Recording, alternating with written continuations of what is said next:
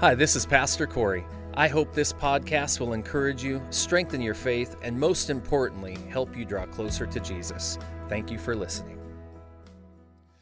As many of you know, I was a pastor and a traveling evangelist for 15 years, and I've been in the room a few times when people passed from this life to the next. And when you're in the room with a believer, they seem to know. And even hospice care people will tell you that people in their sickest hour seem to get better about 24 or 48 hours before their last breath. When my father passed on the last day of 2001, we were in a hospital room, and he was supposed to have, what do they call it, when you have 5 bypasses, whatever that word is. He's supposed to have 5 bypasses. And they couldn't get his heart started again. I'd been in the hospital many a times with other people. And it's never good when they pull your family to another room and say, "Can we speak to you privately?" Because they're afraid about what they're about to tell you is going to make you so hysterical, they don't want you doing it in the waiting room with everyone else. So they took us into the other room.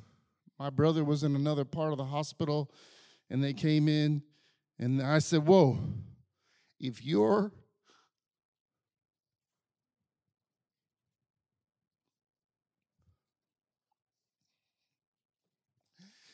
about to give us bad news, wait."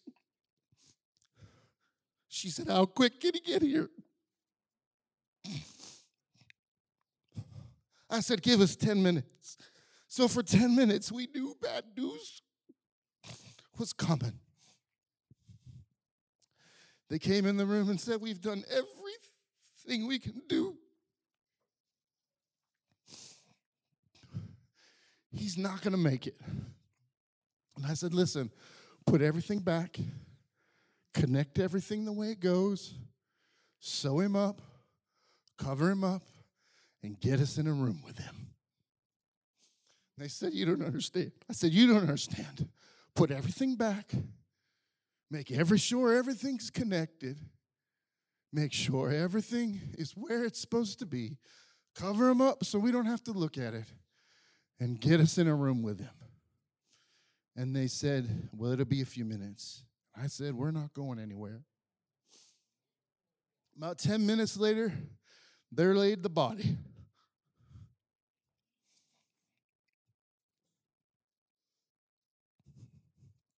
Of a man who'd pastored and preached for 30 plus years. So pumped, full of drugs. He'd have been so mad to see that his double chin looked like 10 chins now. We gathered in a family circle, and I looked to my brothers and my sister and my mom and said, "What is the prayer we're praying? Are we going all Smith Wigglesworth up in this place?" And Smith Wigglesworth is known for taking those that were dead and throwing them up on the wall and said, "You better get back up in here." I said, "Or are we praying for the grace to accept the situation?" To this day, I don't know why it came out of our mouth, but we seem to all say the grace to accept the situation. And so I was prepared.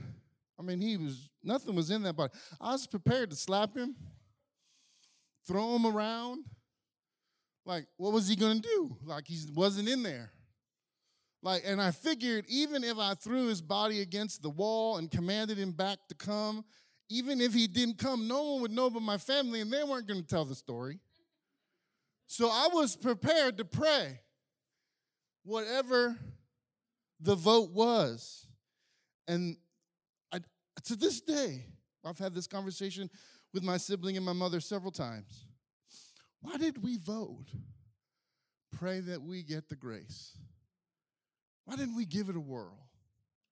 And I can't help but think that even in that hour, there was a spirit that came upon us to accept the situation. Now, I don't know if you know this, but I've been asked and tasked this morning to preach to you a message to encourage you in the power of a miracle. And it might seem weird that I started off with a story about a man who didn't come back to life. But I want you to know from the start, the most painful thing about seeking for a miracle is when they don't come. There are a lot of ministers in a lot of churches who really believe in miracles, but they don't want you to be upset when they don't happen, so they don't talk about them. Because how many know people get healed from cancer? How many know people die of cancer? Like, we have to be rooted within the reality that while miracles are real, and they do happen, and they are at our disposal, sometimes people do die. And we have to have the heart and the compassion to understand that one being resurrected and another one having a funeral does not mean that God loved one more than the other. The clock's going. I haven't started yet. Those 8 minutes shouldn't be counted against me. I was pastoring my first church, and well, let me tell you a different story because it's even worse. I was a youth pastor in Miami, and we had literal gypsies who had come to the church, were first-generation Christians, had never heard of Christ before. They were not only from Egyptian, but they literally traveled. And they had to give up their entire livelihood when they came to Christ, because what they knew how to do best was con you. That's what they did. So in a period of about 2 or 3 years, God had really blessed them, and they lived in a nice home, and they had some nice things, and they had a nice car, and they had the pride of the family, 5-year-old Junior. And one day, 5-year-old Junior was just in the yard on his roller skates. And have you ever seen those big face statues? Egyptian people love those. And they had 2 in their yard. And just a freak accident that someone much wiser than me could only explain. Little Junior, who the family name was to ride on, rode his roller skates into one of those face statues. And in a way that probably wouldn't happen 1 in 10 million times, that statue fell upon his head and the sidewalk that walked up to his door. You tell me what you say when the 2-year-old Christian family says, "Why God?" The only answer is that you just have to trust God to get you through. There's no, please don't tell people, well, maybe you sinned in your life. Look, God's son died at 33. Move on. Please don't tell people, God is using this to be your testimony. Maybe, but right now I'm more in the moany part than the testimony part. We have to be, even when we talk about miracles, we have to be compassionate enough to recognize that not everyone gets one. And I'm going to say something I didn't used to say 20 years ago. If you're not willing to have the same attitude as Shadrach, Meshach, and Abednego, I know my God is able, but if not, I'll still serve him. Then I suggest just don't seek the miracle. I'm going to tell one more not so great story, and then I'll try to build your faith up a little. When I was a kid, the church my dad pastored the longest was in Florida, called New Life Foursquare Gospel Church. It was really in Hudson, Florida. My dad would tell you it was in Bayonet Point. That's a long story. And there was a dear, sweet lady, I don't know, 10, 15 years of my growing up, whatever it was. And I've maybe told the story before. Her name was Wanda Van Dyke. And back in those days, we called each other brother and sister, or your mama slapped you. Anybody that old? Sometimes Sister Wanda would come in and you wouldn't notice the difference. But Sister Wanda had Parkinson's disease. And sometimes it took her an hour from the car to her seat.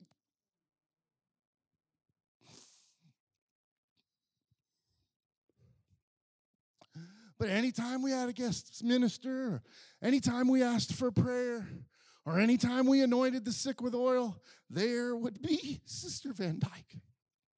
And as part of the ministry staff, it would be frustrating to see other people get their ears opened or their eyes opened. And there would be Sister Van Dyke shaken, and I don't mean under the Holy Spirit. But I don't know if Sister Van Dyke knew this. But there's been many a times in my hour of need, I've thought, and I say this with all respect, if Sister Wanda can waddle in, so can I.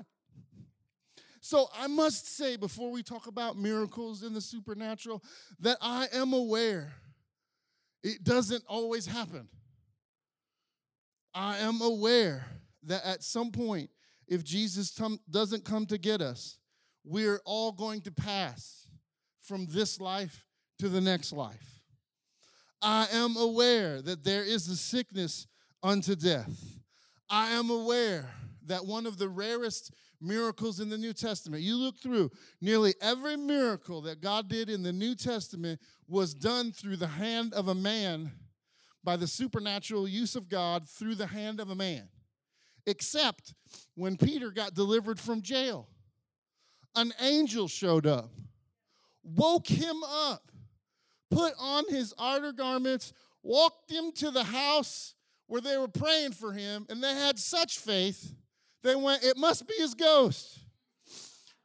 Now, before you're mean on them for not believing, they were aware, and we don't preach this part of the story, that 3 days earlier, John was in the same prison and was beheaded, and no angel showed up for John.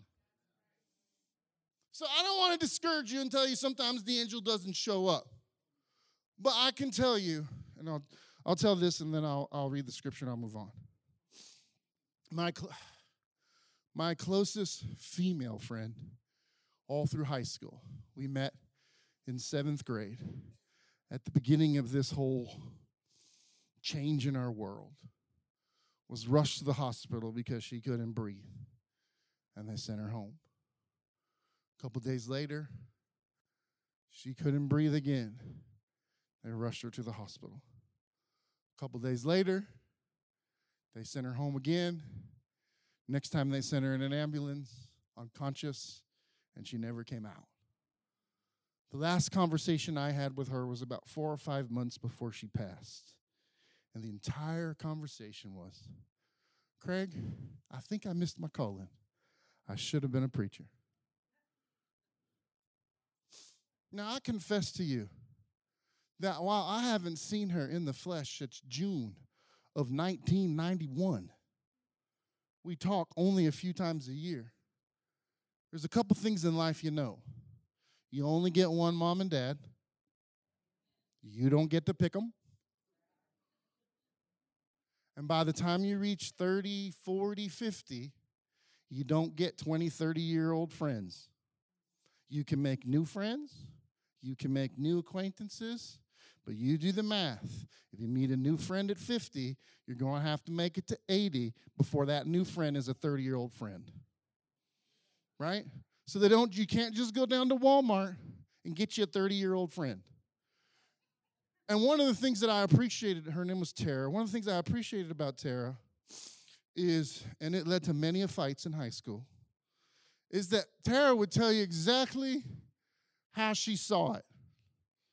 And in this day of politically correct, we don't want to offend people, and I don't want to offend any people, but I'm going to say this anyway. We take a great story like the success of Ancient Mama, and then we keep Miss Buttersworth, but we can't have Ancient Mama anymore.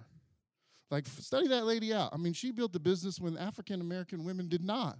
This is not a story that needs to go away, especially in northern Idaho, but that's another story.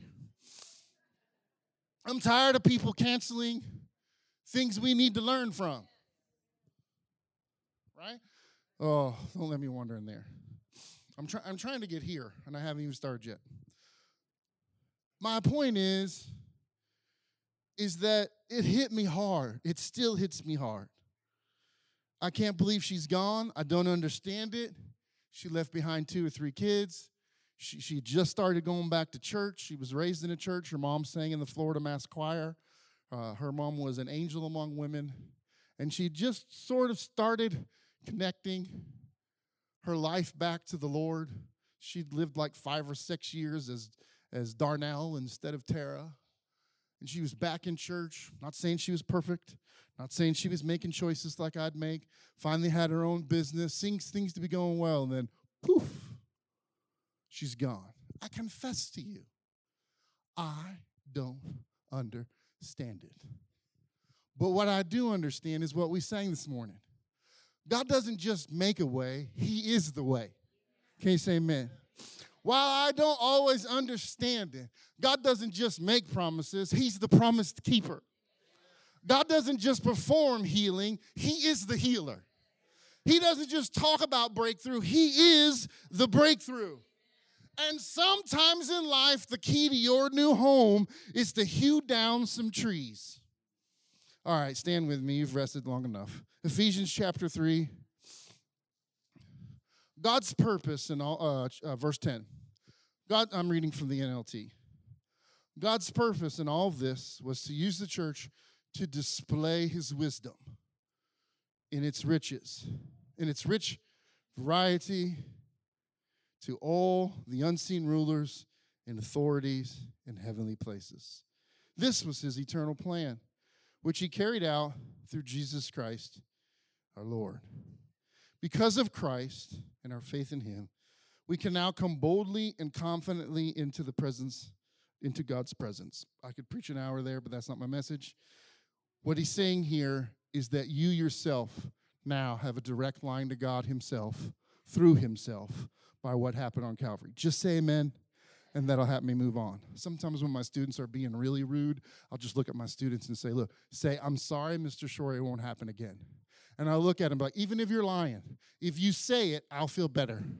So if you say amen, that'll just help me move on, even if you're lying. Don't lie, but if you are, it'll still help me. So please don't lose heart because of my many trials here. I just want to say in passing, because I've already touched on this with all the stories to start with. The reason Paul says don't lose heart is because he's aware that life has a way to make it capable that if you're not strong in the Lord, you can lose heart. Amen. If you don't think you can lose heart, have you heard some of the testimonies that have been on the video? Anybody else cry? Like, I've been through some stuff, but nobody burnt down my house and took my kid while I lived in a tent. Where's that sister? I don't know where that sister is, but, man, I've been chewing on your and she's still here. Like, I went home and had to repent. Like, I'm not sure. Don't look at me so holy. Are you sure? I mean, I love my wife and I love my parents, but, I mean, you can get a new wife. Don't look at me like that. Half of us have done it. But where I'm headed is you can't replace kids. One kid doesn't replace another. Somebody say amen. And you'll learn how much I really love her because I'd be dead without her. I didn't mean it as a disparity. I told you just say amen and I'd move on. So please don't lose heart because of my many trials. Here, I'm suffering for you. Turn to your neighbor and say, sometimes I suffer for you. Okay, now turn to your neighbor and say like you're not upset about it. So you should feel honored. My wife's going to punch me later, but when we first got married and she'd get mad at me, she'd go, I love you. What do you say to that? I love you too?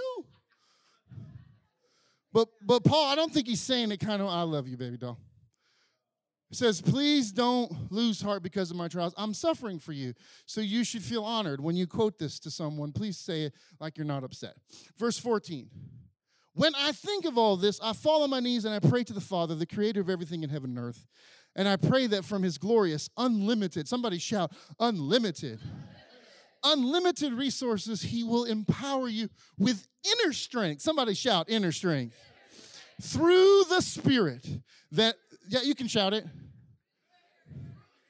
Now I feel like I'm school. That was half of you. I know which one of you repeated grades. I can tell by looking at you. If you didn't know, I'm a public school teacher. Through the Spirit. Verse 17. Then Christ will make his home in your hearts as you trust in him. I was so good at that verse until they added, as you trust in him. The area and the depth of God in your life is equal to where you're able to trust him. Oh, sit down while I read the rest. I'm going to preach through it. I'm not going to get through it. Can you trust him in your hour of need? Can you trust him? This is a true story. No, I'm going to save it for later. I'm getting ahead of myself. The areas in your heart that you can trust him, look what it says next. Your roots will grow down into God's love and keep you strong. And may you have the power to understand. Oh, man, if I could breathe that into my teenagers. The power to understand. Hey, listen, could you please stop? I didn't do that. Okay, I wouldn't have said stop if you weren't doing it. Could you please come around? No, I'll go right. Okay, you see this spilt water? That's why I said come around. I didn't know. That's why I told you come around. Oh, I can only imagine God's frustration when we don't understand. Give and it shall be given. How many of that's ever hurt? Like at this stage of my life, I have a couple pennies. Like I'm not wealthy. But like there was a time in my life, like if the tire needed 75 cents air down at the local Conoco, I was going to be in trouble because I didn't have 75 cents. And we have a saying at my house, it doesn't matter if it's $1 or if it's $1 million. If you don't have it, it's the same. Now I know some of y'all, well, let me say this. Some of y'all in other churches, not here. I've heard people say, woo, we're really poor and we don't have any money. And then have them go sit at another table and ask someone how do they invest their $50,000 they've been saving. And I would think, I'd like to be that kind of poor. Because there's been times in my life like that we went through the cushions in the couch. How many I'm talking about? There's been times in my life that I said to the doctor as they handed me a bill, get in line. Like, oh, sir, I don't think you just understand. And what amazed me, my wife was like grabbing for her purse. Like, what you going to pay with? Before you leave, you have to pay. Thanking God we are not in Egypt in Bible time where you're about to put me in jail because we are not about to pay. Send me a bill. Now, we did eventually settle up with everybody that we owe, unless they were fraudulent, and that's another story. Just say amen. May you experience, verse 19. Well, let me stay in verse 18. May you have the power to understand. Oh, man, it's not my sermon. I'm already 24 minutes in. The miracle of the power to understand. Like, I'm aware of what those who are against us say is our shortcomings. I'm aware of what they say is the history. I'm aware of what they say of the Bible. I'm aware of all of that stuff. But as you've heard me say before, it's too late to come with an argument when you have someone with an experience. And there's just been too many times in my life. I'll just give you one. I was a youth pastor again in Miami, and I was sitting in my house, and there was no food in the house, literally. And I said, hey, guys, what do you want to eat? And they said, look, Pastor Craig, we know you don't have any more than us. And I said, I know, but there's like 15 of us here. God will feed us. What do we want? Let's just pray. I was feeling bold and hungry. And they said, well, we want Domino's pizza. All right. What do we want on it? We don't have any money, Pastor Craig. Okay, but what do we want on it? Like, because if it shows up with anchovies, we can't be mad at God. We just want pepperoni. It wasn't 10 minutes. One of the kids' parents showed up with 4 or 5 pepperoni pizzas, and it was so instantaneous, and it was such a miracle, and it was such a small way that God provided that not a one of them stinking kids believed that I didn't call her. Oh, you called. And this is before cell phones. Like, I carried around a beeper. Like, that's when it was. I'll tell you later what that was, Faith. That was a little beeper you call it. But sometimes God does those little miracles in your life just to say, I'm here. Verse 20. Oh, I'm still not done with 19, am I? May you experience the love of Christ, though it is too great to understand fully. Oh, now he's messing with us. I pray that you would understand, but guess what? You're not going to understand fully, which means till the day you draw your last breath, there's new depths, new heights, new things to learn. My dad, that church he pastored in Hudson, was such a beautiful story. A lady came and prayed for her husband for years, and he was a jerk. I mean, like California kind of jerk. I'm kidding if you're from California, unless you cut me off. I met a lady at work, and I said, where are you from? She said, from California. I said, I wouldn't be telling people that. It's a joke, kind of. If you don't understand the joke, ask him later. I'm just kidding. We're never going to fully understand God's love because we can't experience the opposite of it to always experience the fullness of it. Oh, Lord, I'd really like to experience a great miracle. Please don't pray that. Because to experience a great miracle, you must first be in great need. I'd like to live my life from glory to glory. I know that's not possible, but that's what I'm signing up for. You do not know the heights and depths of God's love until you have experienced the opposite. Like, the worst that God can do to you is ignore you, not speak to you, to pretend that you don't exist. If you're breathing, there's more. Say amen. I'm still just in the introduction. Now, all glory to God who is able through his mighty power at work within us. Say, work within us.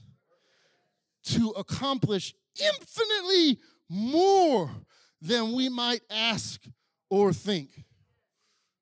I hope all my students are over at the children's church. Good. A little teacher trick is when a kid's really misbehaving. You look at him and you say, look, if you don't behave, I want you to think about the worst thing that I can do to you. Now, I don't know what he's thinking. And I'm saying this because I've used everything I got, and I don't know what I'm going to do next. And so I want you to think about the worst thing I'm going to do to you, and I want you to double it. And without fail, from kindergarten to 12th grade, they go, oh, you wouldn't. And you look him in the eye and go, I would. You don't even know what they're talking about. So if your kid comes home from Pinehurst Elementary and hears I said that, you know they were naughty. But the point is that our imagination can really take us places. And God is saying that no matter what you can think of or what you can ask, his resource, his ability, his power is greater. But it's also greater to work in us. Say amen. Glory to him in the church and in Christ Jesus through all generations, say amen, forever and ever, amen. Right about now, you're glad I let you sit down. So let me say before I go a little further, because now we're going to go quick and hopefully get to some of the illustration. This is not a theological disposition on why miracles are for today. This is not the exhaustive list on why signs and wonders and miracles didn't die with the last apostle. This is to those who are already in the choir, to those who are already of the faith, to those who are either desperate and need a miracle, to those who've ever had a miracle, to those that ever hope to experience a miracle, to those that believe that God is still a miracle worker. This is to encourage you to, A, see the miracles that God has already done in your life, testify them, and then in your hour of need, be like Shadrach and Meshach and Abednego. I know he's able to heal me. I know I'm able to breathe again. I know I'm able to walk again. But if I can't, I'm still going to lay on my deathbed and sing, oh, how he loves you and me. Oh, how he loves you and me. Come on. Right? Still doesn't matter. I'm still going to serve him. Say amen. So as we start to move, please keep in mind, I'm aware we've all had loss. I'm aware if you've been a Christian longer than 10 minutes, you've prayed for something that didn't happen the way you wanted it to happen. I'm aware, chances are, if you're over 20, someone in your life you loved has died. I'm aware. I'm aware there are those among us, such as myself, who are mourning people we've lost in the last 2 years. But what good of a preacher would I be if I only told you when we were well? When I only told you when the pandemic was all the way over, when I only told you when there was no crisis, that God is a healer. It only is real and works when you need a healer, when you need a deliverer. And though we may die, come on, we're going to go shouting his praise. But until we draw our last breath, we shall proclaim, God is a healer. Let me run through a couple things. I'm going to go as quick as I can.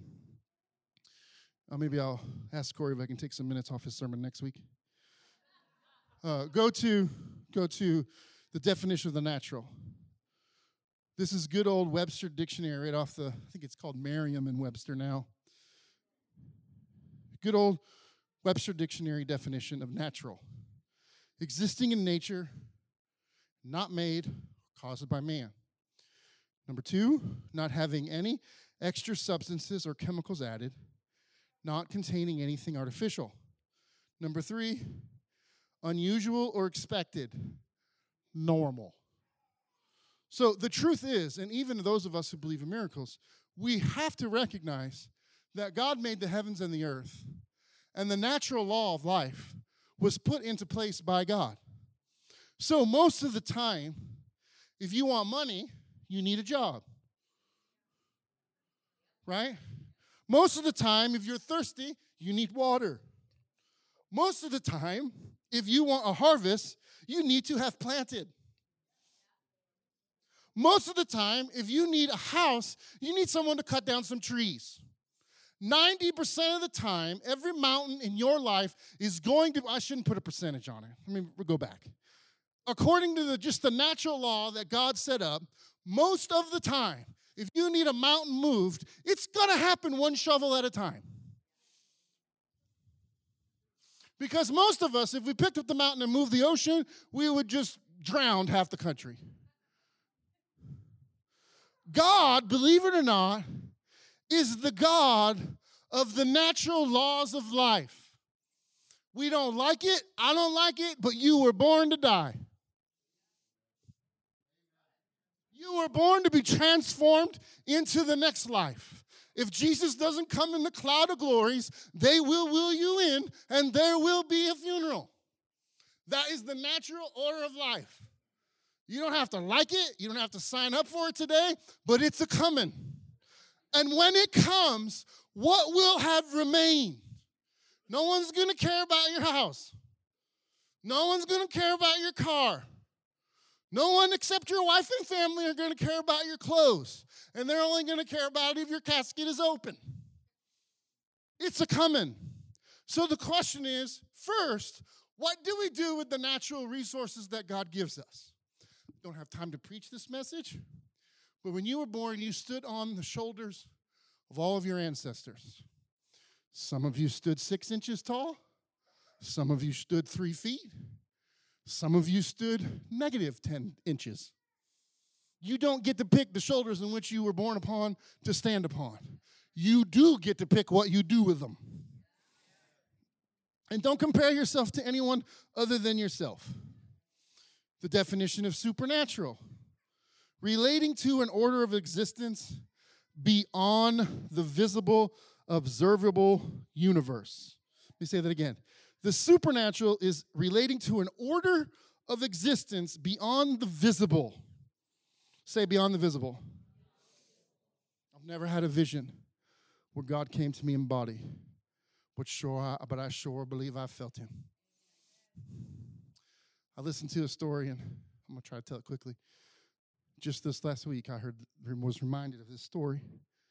Years ago, they were doing an honoring session of Jerry Lee Lewis. I know that voice, that name. And Chris Christophorus was the host. And right in the middle of all the songs and all the honoring, they brought out Jerry Lee's cousin. I'm not going to say his name, but if you're my age, you know who it is. And they asked him to sing a gospel song. And this is not a man without fault. This is not a man that people aren't aware of his shortcomings. But he stepped and he sat to a piano and he sang a gospel song. And the people, it was silence. The crowd didn't know what to do. And then they stood and they erupted in applause. It was the only standing ovation of the night other than for Jerry Lee Lewis. And then Chris Christopherson stood to the podium and tried to speak, and he went, and he stepped back, and he came forward again, and he went, and he stepped back again, and he came to a third time, and he said, folks, I don't really know what to say because I have never felt anything like this in my life. Listen, there's something, no matter who it is, when you invoke the name of Jesus upon open hearts. How many know what I'm talking about? You can talk about God and people don't get offended, but you say Jesus, if you're not talking about your gardener, they get upset. How many know what I'm talking about? That's the dividing line. Heal. Did I finish supernatural? Okay. Number 2, departing from what is usual or normal, especially to appear, transcend the laws of nature. So when we're asking God to do something supernatural, we're asking him to take a moment and step out of the laws that he has created to make an exception for us in the moment of a miracle. And for 99% of the Bible, he doesn't do that unless he's going to get credit and glory is going to come out of it. And I don't have time to preach it, but if you go back to the Old Testament and you look at the outer gate, the inner gate, and so forth, all the way into the temple, you will find a roadmap to God's heart. Anybody else got some teenagers in their house? How many would like a little gratitude up in that place? Ooh, come on. Right? He wants you to enter his courts with thanksgiving and his courts with praise.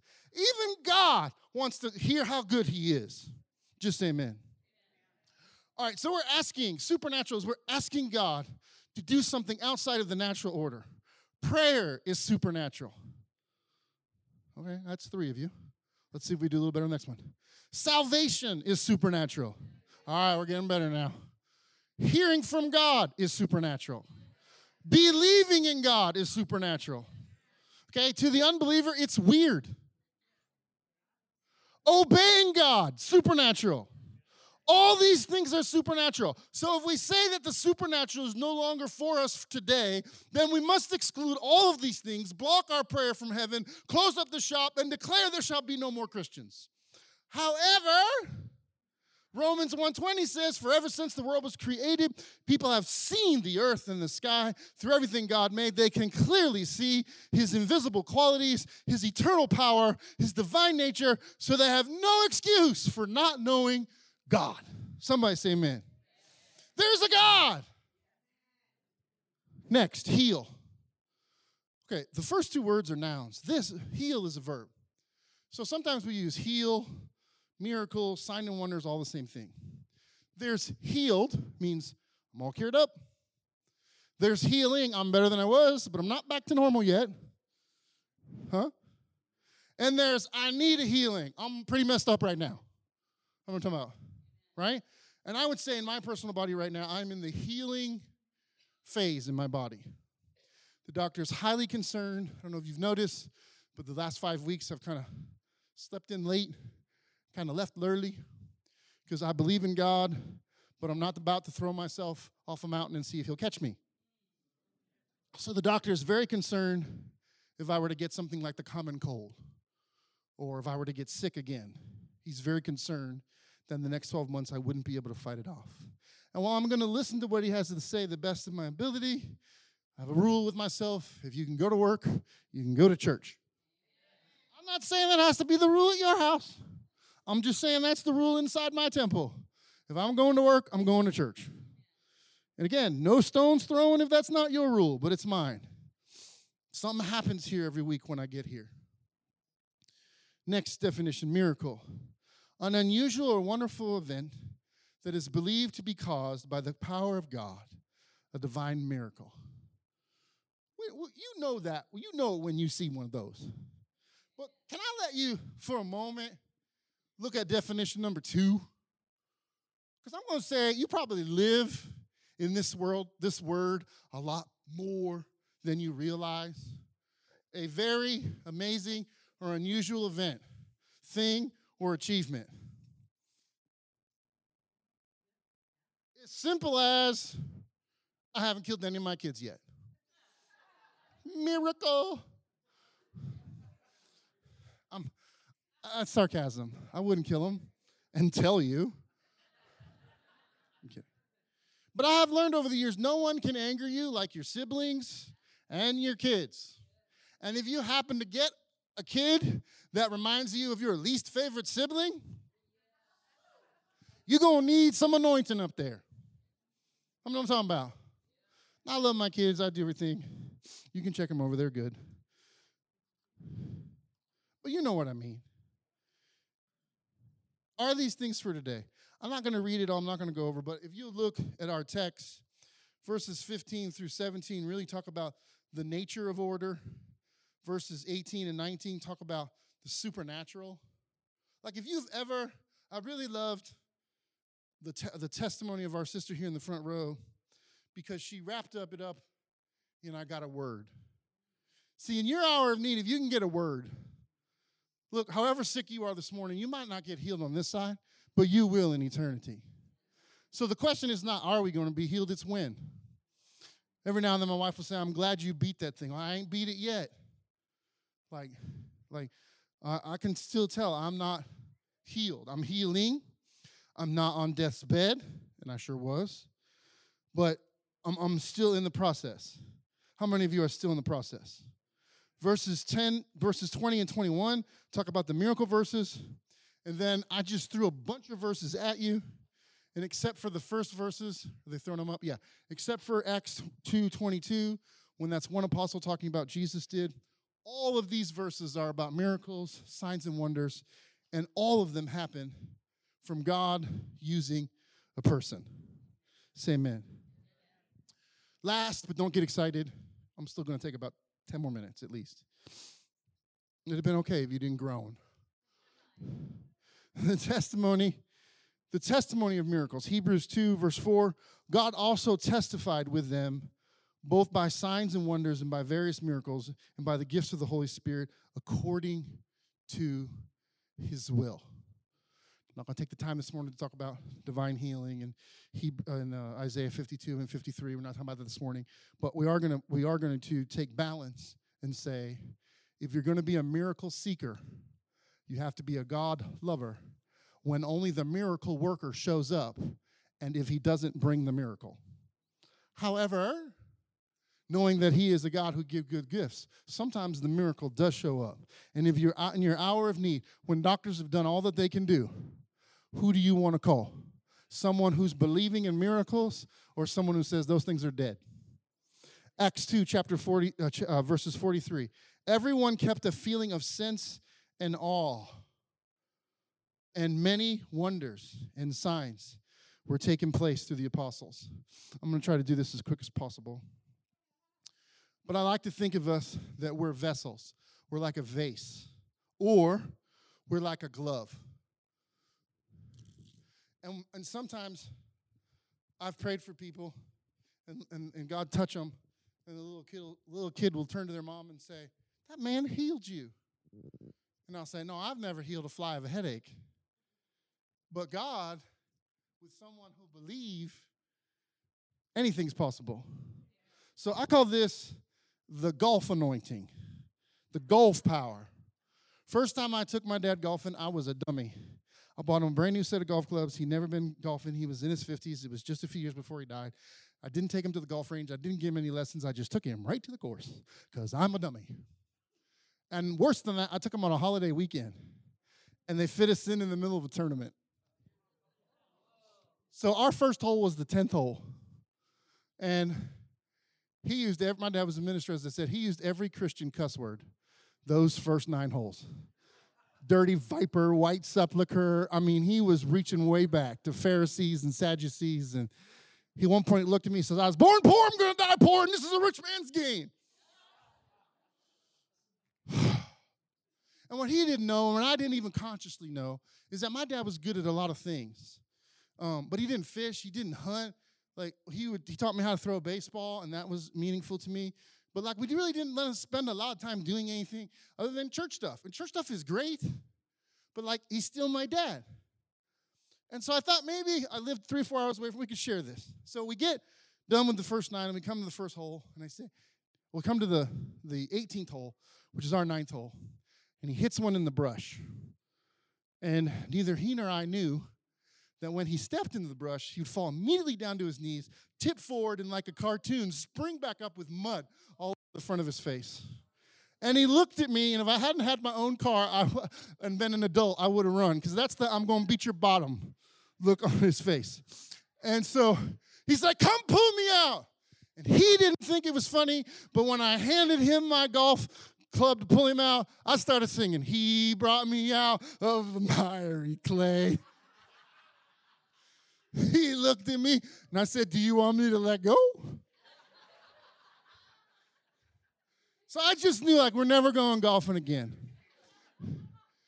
So we're done. We get to the first hole. We got 9 more to go, and I say, Dad, the only fun we've had today is me laughing at you.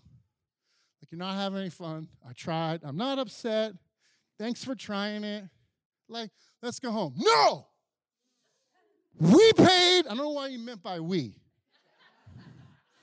We paid for 18 holes. I'm doing 18 holes because I'm never going to do this again. You go first. So he stood to the first hole, which was his 10th. And if you're a golfer, you know what this means. He pulled back, took a swing, and the ball and the club met in the sweet spot, and it went ping. And he turned and went, oh, my God, it's the greatest game ever. And for the next 4 or 5 years of his life, whenever we could, we played golf. And I often thought, what if after the miry clay, he had quit and not experienced the ping? Look, there are many reasons to quit church. There are many. But if you're going to do it, don't do it in your hour of need. Now, I suggest you don't do it in your hour of greatness either, because you'll be back in your hour of need. Before I move on, a lot of golf clubs have this little circle. This is very important, because they don't show this a lot on TV. And this is the power that you need to work through you. Whenever you see a par 3, and those guys get up there, they let you see the ball go. They let you see it hit on the green. And they let you see roll close to victory.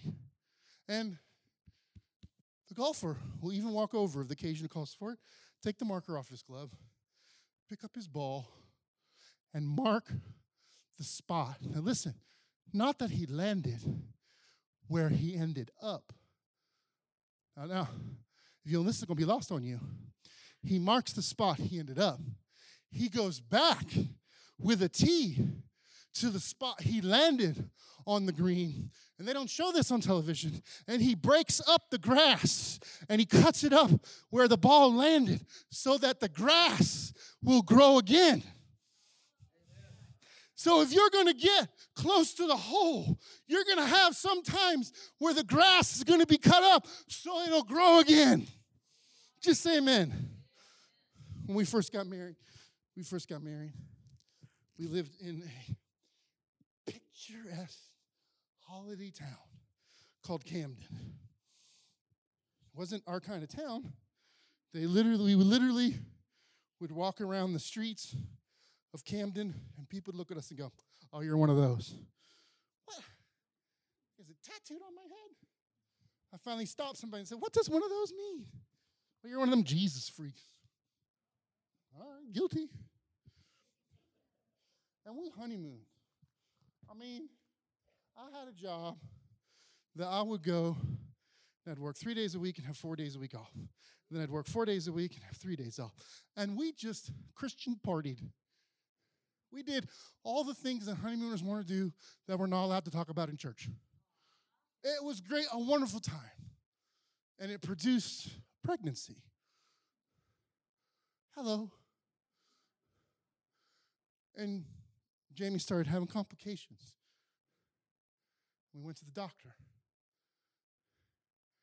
And they said, yeah, it's not looking good. Went back to the doctor. It's looking worse. Went back to the doctor again. And they brought us to this little spa. They said, Mr. Shorey, do you see that thing that looks like a lima bean? Yes, sir. That's your child.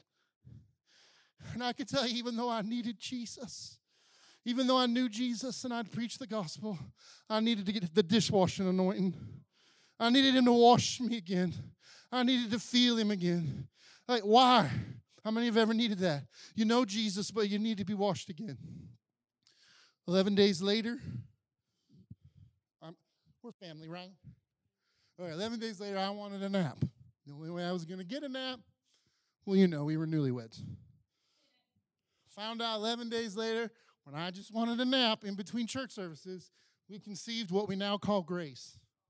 And the first time we went to the doctor looked at me and said, how did this happen? And I said, Doc, if you made it all the way through medical school and you don't know how this happened, I will be happy to tell you how this happened. But just for the record, it wasn't my fault. And then life starts getting a little hot. The pressures start coming on. And you go, wait, like we live in a little apartment. Like we live in a little apartment that if I weighed this amount now, when we first got married, my backside would have burnt every shower. How many of you know those first apartments and houses? And things started feeling hot. Like, what are we going to do? What are we going to do? And sometimes in your life, the pressures will get to you. And you need to, I got to get through the pressure anointing. But you can't have really nice apple pie if you don't stick it in a fire. Then there were times after we got in a ministry that we traveled in. I know you hear this a lot from guest speakers, but for 10 years we went to church, but we didn't really have a church that felt like home because they just all felt cold. I'm headed to the end, and the more amen you send, the quicker I'm going to get there. There are times that even though you know Jesus is real, and you come to church, it might as well be watching wet paint dry. It's just cold. Nothing seems to work. Nothing seems to happen the way it's supposed to be. You go to testimony service, and you don't leave happy for the sister who got a brand new home. You leave ticked off because your home's still falling apart. You don't get happy that somebody got a miracle because you're still sick. How many been there? Well, I have found that after every cold season comes a service season. I'm not going to put them on for the sake of time because I'll just make the story longer while I put it on. But I have found that when things are coldest in your life, this is the time where you need the service anointing. How do I find somebody worse than me and pray for them? How do I serve at the church? How do I make sure that I can't trick myself into not going to church? How do I trick myself into going? You serve. Then there comes times where you got to have the garden glove anointing, where you got to plant stuff. You got to go get that education. You got to start off as that apprentice. You got to be the low man on the totem pole. You got to start somewhere digging. And then you'll see these are my mother's lawn, and they're dirty for a reason, because these are called work gloves. This is what dignified people wear when they don't want calluses. And even though you had the golf anointing and the golf miracle and the dishwasher and the oven and the cold and the service and you planted something, you still got to work. And then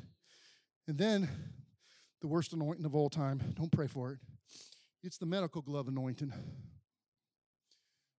This is where life puts you in secret places where God is going to touch them private parts in your spiritual life that you know your spouse doesn't know you're doing, your pastor doesn't know you're doing.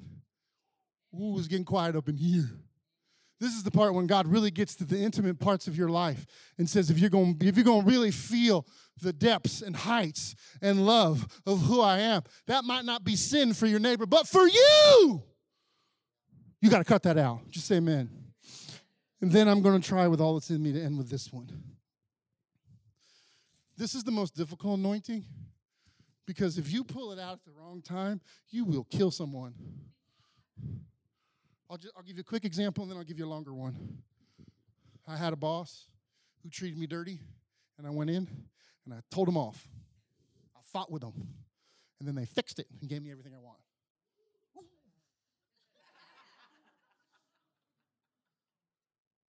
And then I got a new boss, and they did me more dirty than the first boss.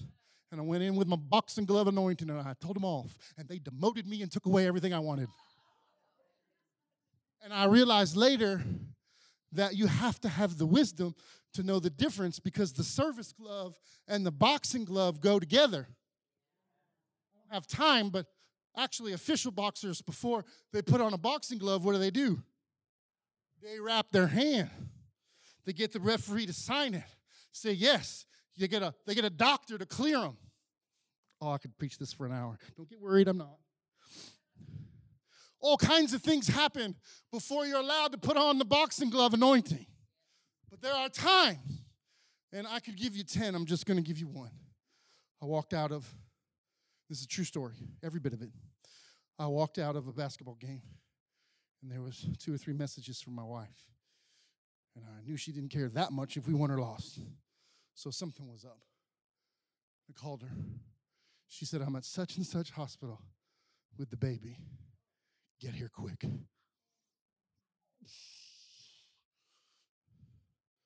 I got there, and there's my baby. I decided not to show you the picture, because if I showed you the picture, you wouldn't get it out of your face. She's in every tube. She's wrapped up. She's got stuff in her nose. How old is she? She's 8 months. Doc comes in and says, look, this is not the children's hospital. We're going to transfer her to the children's hospital. I said, Doc, how far away is that? He said, it's 8 miles. I said, okay, Doc, we're teachers. That 8-mile ambulance trip is going to be 20% of my take-home pay. So I want my daughter for the year. I want my daughter to get the best care. But if I can take her in my car or she doesn't have to go, like, ambulance rides aren't free down at this end of the pole, Doc. He put his hand on my shoulder. Doctors don't usually touch you. He looked me in the eye and he said, Mr. Shorey, I don't think you know how sick your daughter is. Ooh. Okay, sir. Whatever you say. I'll spare you the details, but an hour later, we took her home. God walked in that hospital room. I don't know what he did, but we didn't take her to the other place. But we fought, and we said, okay, we're going to fight this moment. You all know that I was really, really sick. And I've seen it in other people, but I've never laid and felt a life leaving me. And there's 5 days I hardly remember. My wife had to wash every gross thing you could think about. I couldn't make it to the tub. I had to kind of learn to walk again. It was disastrous. And in the middle of that, the only place that I could find comfort is our tub happens to have a 45-degree angle. And I'm not going to tell you any more about my tub in case you like it, because I'm not going to let you use it. The Bible says if you have 2 tubs, lend it to your brother, not one. I got 2. I got 1 like that. But it was at a perfect 45-degree angle, and I'd get the water as hot as I could get it, and I'd get in not knowing how I was going to get it out, and I'd just lay there. And one night I couldn't speak. My oxygen was at 5 on a scale of 1 to 10. And my wife told me later, stop telling people that oxygen only went to 5. I didn't tell you it didn't go to 10 so that you wouldn't know you were so near death. I laid there weeks on 5 thinking I was halfway. I'd say to her, I'd say, hey, I'm going to try to go to the bathroom. Can you turn that up to 7? She'd go, I'll do what I can. There was no 7. I laid in that hospital. I laid in that tub. I went to the hospital twice. They wanted to send me to a COVID ward. I thought, I'm near 50. As long as I can make it on this oxygen, I'm going to fight as long as possible. And just as a side note here, I just want to say, if you haven't loved anyone in the medical staff lately, please do. Like, the hospital here were fabulous to me. I don't want to embarrass her because I know this goes on YouTube, but I went to the hospital and there was a nurse there who was just wonderful. In fact, as a side note, she's asking me all those questions, and I look at her and I say, and I've never had this said to me before, I look at her and I go, wait, am I in trouble here? And she says, well, let's see how you respond. And I'm playing in my head the story I told you at the beginning about my friend Tara. This is my third trip. She couldn't breathe. Like, this is eating at me. I get home and I'm laying in that tub and I can feel the life of me leaving. I start looking at all the marker points and the anointing gloves that have been used, and I say, well, I wanted my years, and I wanted my dad's years. That I think the devil stole. Stand to your feet. But if I die here at 48, I've had a good life. For the most part, I've done everything I wanted to do. I've had a nice family. I've had a nice life. I've accomplished many things that I wanted to accomplish. And I thought my wife would be fine. She's a catch. And then I started thinking about my kids. And I thought,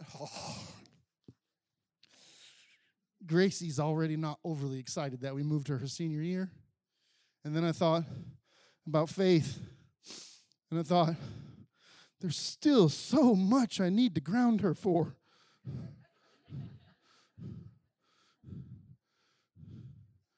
If you're on Facebook, see my latest post about Faith, and you know we're really proud of her and how hard she's worked. And I'm like, I just know one of them stinking Valley boys with a girl who just lost her dad doesn't sit well with me. I'm not the ones that love Jesus. Come on. We were all boys. And then I think of my 5-year-old, and I think, man, that's a long time to live without a dad. And I couldn't speak. And I couldn't move. And so I just laid there in my tub, and I put up one hand. And it actually made me think when I was a kid of Hulk Hogan, when he would wrestle, and he's just about to pass out. He puts up one finger. And all I could do was sing in my head, I surrender. I surrender. Here I am, God. No, I can't even get on my knees. I'm stuck in my tub. But I'm in need of you again. God, if you'll help me, I'll get up and I'll fight as hard as I can. But you got to tell me if I don't make it, that you will fulfill your promise in Psalms that says that you will be the father to the fatherless. Because I'm not sure I'm going to make it. I moseyed back into the bed. I lay down. I felt worse than I'd ever felt. My wife pulled the covers off me, looked at me dead in the eye and said, you are not dying. Get up. I don't want to get up. Look at me. You are getting up. You are not moving me to my hometown and dying. I went 15 days and didn't even touch one of my kids. 5 days I don't remember. Without Jesus and Jamie, I'd be dead. But I'm alive. I'm not whole yet. In fact, you just watched an amazing event. That's the first time I've stood longer than 5 minutes since August. And I know I'm a little longer than normal. But I hope you get 2 things from this morning. 1, there's strength if the miracle doesn't come. And 2, miracles do still come.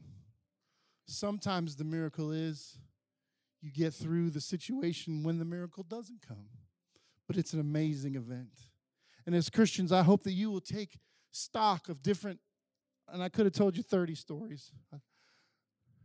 But if you'll take stock in those moments when you had those different anointing and that power working in you in those different gloves, and mark them down and write them down and make a testimony and say, look, sometimes Rose has a thorn.